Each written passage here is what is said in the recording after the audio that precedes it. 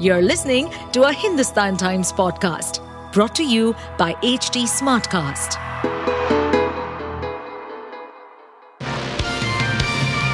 Hello, these are the top news for the day. Punjab, Haryana and Uttar Pradesh farmers take to the street in 2024 with more than 200 farmer unions heading to Delhi on Tuesday after the last round of talks between the farmer leaders and the union ministers remained inconclusive on Monday night. Union Minister Arjun Munda said on most of the issues raised by the farmers a consensus was reached and the government proposed to form a committee to address the rest. Farmer leaders said there was no clarity of legal guarantee to the minimum support price. The farmers will start their Delhi Chalo march at 10 a.m. but the Haryana government has put up a major fencing around the state to make sure the protesters cannot enter Haryana from Punjab. The borders of Delhi have been fortified in an attempt to not allow the return of farmers' 2020-21 protest. In 2020, the farmers protested against the three laws which after 1 year of their protest on Delhi borders were repealed in 2021.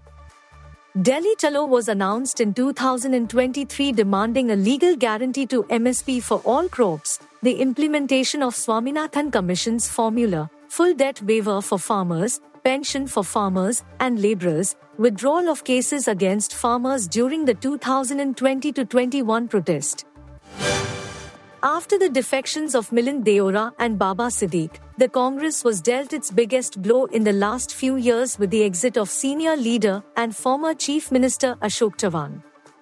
Chavan, who resigned from the primary membership of the party on Monday, is likely to join the BJP on 15th February. There is conjecture that his resignation is set to trigger large-scale defections from MLAs. Chavan, who was being investigated in the Adarsh scam, is a mass leader who also enjoys the support of most Congress MLAs. He has his own set of loyalists in the party, and it is speculated that they are likely to announce their decision in the days to come.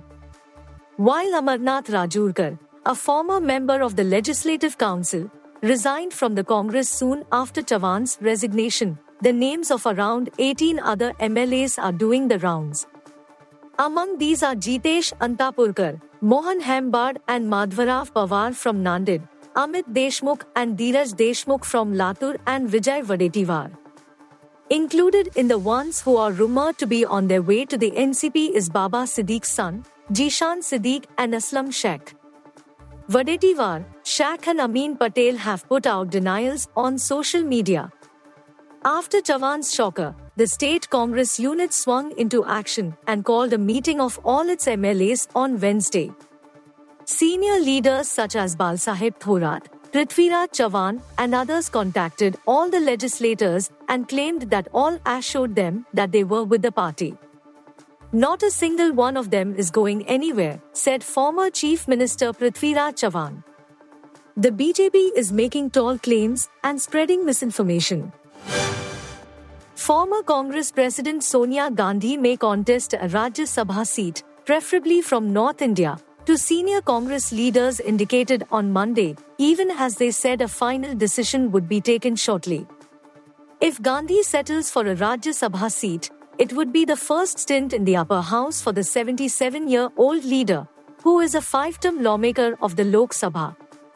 Top Congress leaders including Gandhi, the party's National Alliance Committee members Mukul Vasnik and Salman Khurshid, and Treasurer Ajay McCain met party chief Mallikarjun Kharge at his residence to discuss the names of party candidates for the upcoming Rajya Sabha elections on 27 February. General Secretary, Organisation, K.C. Venugopal was also present in the meeting on Monday. No decision has been taken in the meeting but detailed discussions have taken place, said a leader who asked not to be named. The presence of Vasnik and Khurshid also indicated that the leaders discussed the ongoing seat adjustments between the Congress and India partners. The Congress is yet to announce any candidate for the biennial elections for 56 seats from 15 states. The last date for filing nominations is 15th February. They are likely to win 11 seats in total, the leader said. The Congress leaders discussed the political situation and the status of the Indian National Developmental Inclusive Alliance, India. In the meeting, some leaders pointed out how the Enforcement Directorate is being used to weaken the India bloc, said the leader quoted above, possibly referring to Ashok Chavan's exit on Monday and the summons to former Jammu and Kashmir Chief Minister Farooq Abdullah as the National Conference, NC, and the Congress are set to finalize the seat pact in the Union Territory. 8 months after his arrest by the Enforcement Directorate, Ed. B. Senthil Balaji resigned as a minister, without a portfolio, from the Tamil Nadu cabinet on Monday. His resignation will be forwarded to the governor, an official in the government said, on condition of anonymity. The development comes 2 days before the Madras High Court is set to hear Balaji's bail plea on 14 February.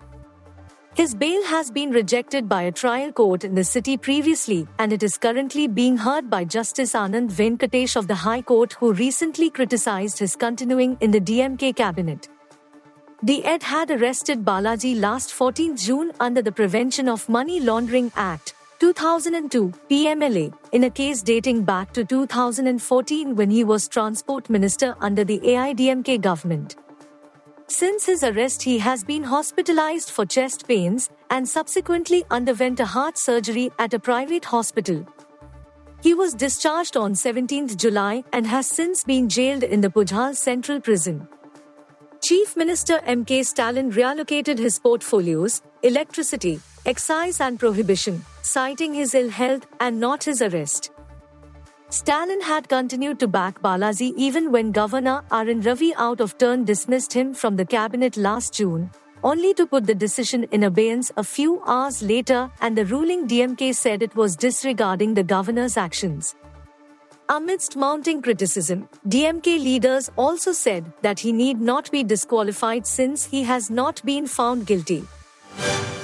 As part of a plan to form a new alliance to run the federal government, the Pakistan Muslim League Nawaz and the Pakistan People's Party have deliberated on the possibility of appointing prime ministers from either party for 3- and 2-year terms at the HEM, June News reported on Monday.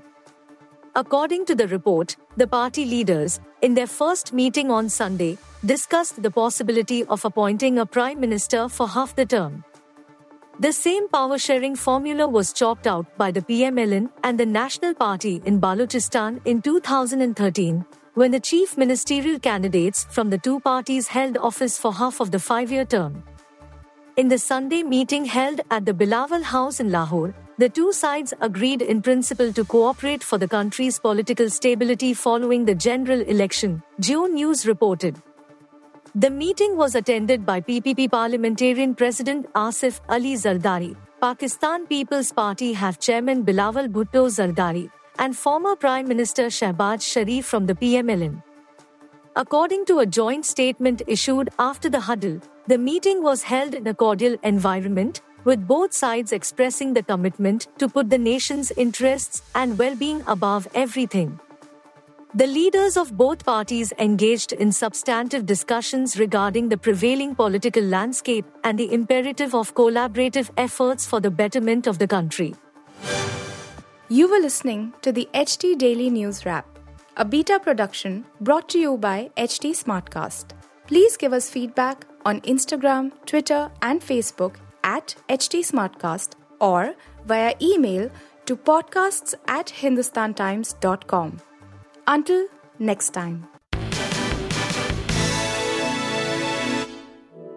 To stay updated on this podcast, follow us at HT Smartcast on all the major social media platforms. To listen to more such podcasts, log on to www.htsmartcast.com.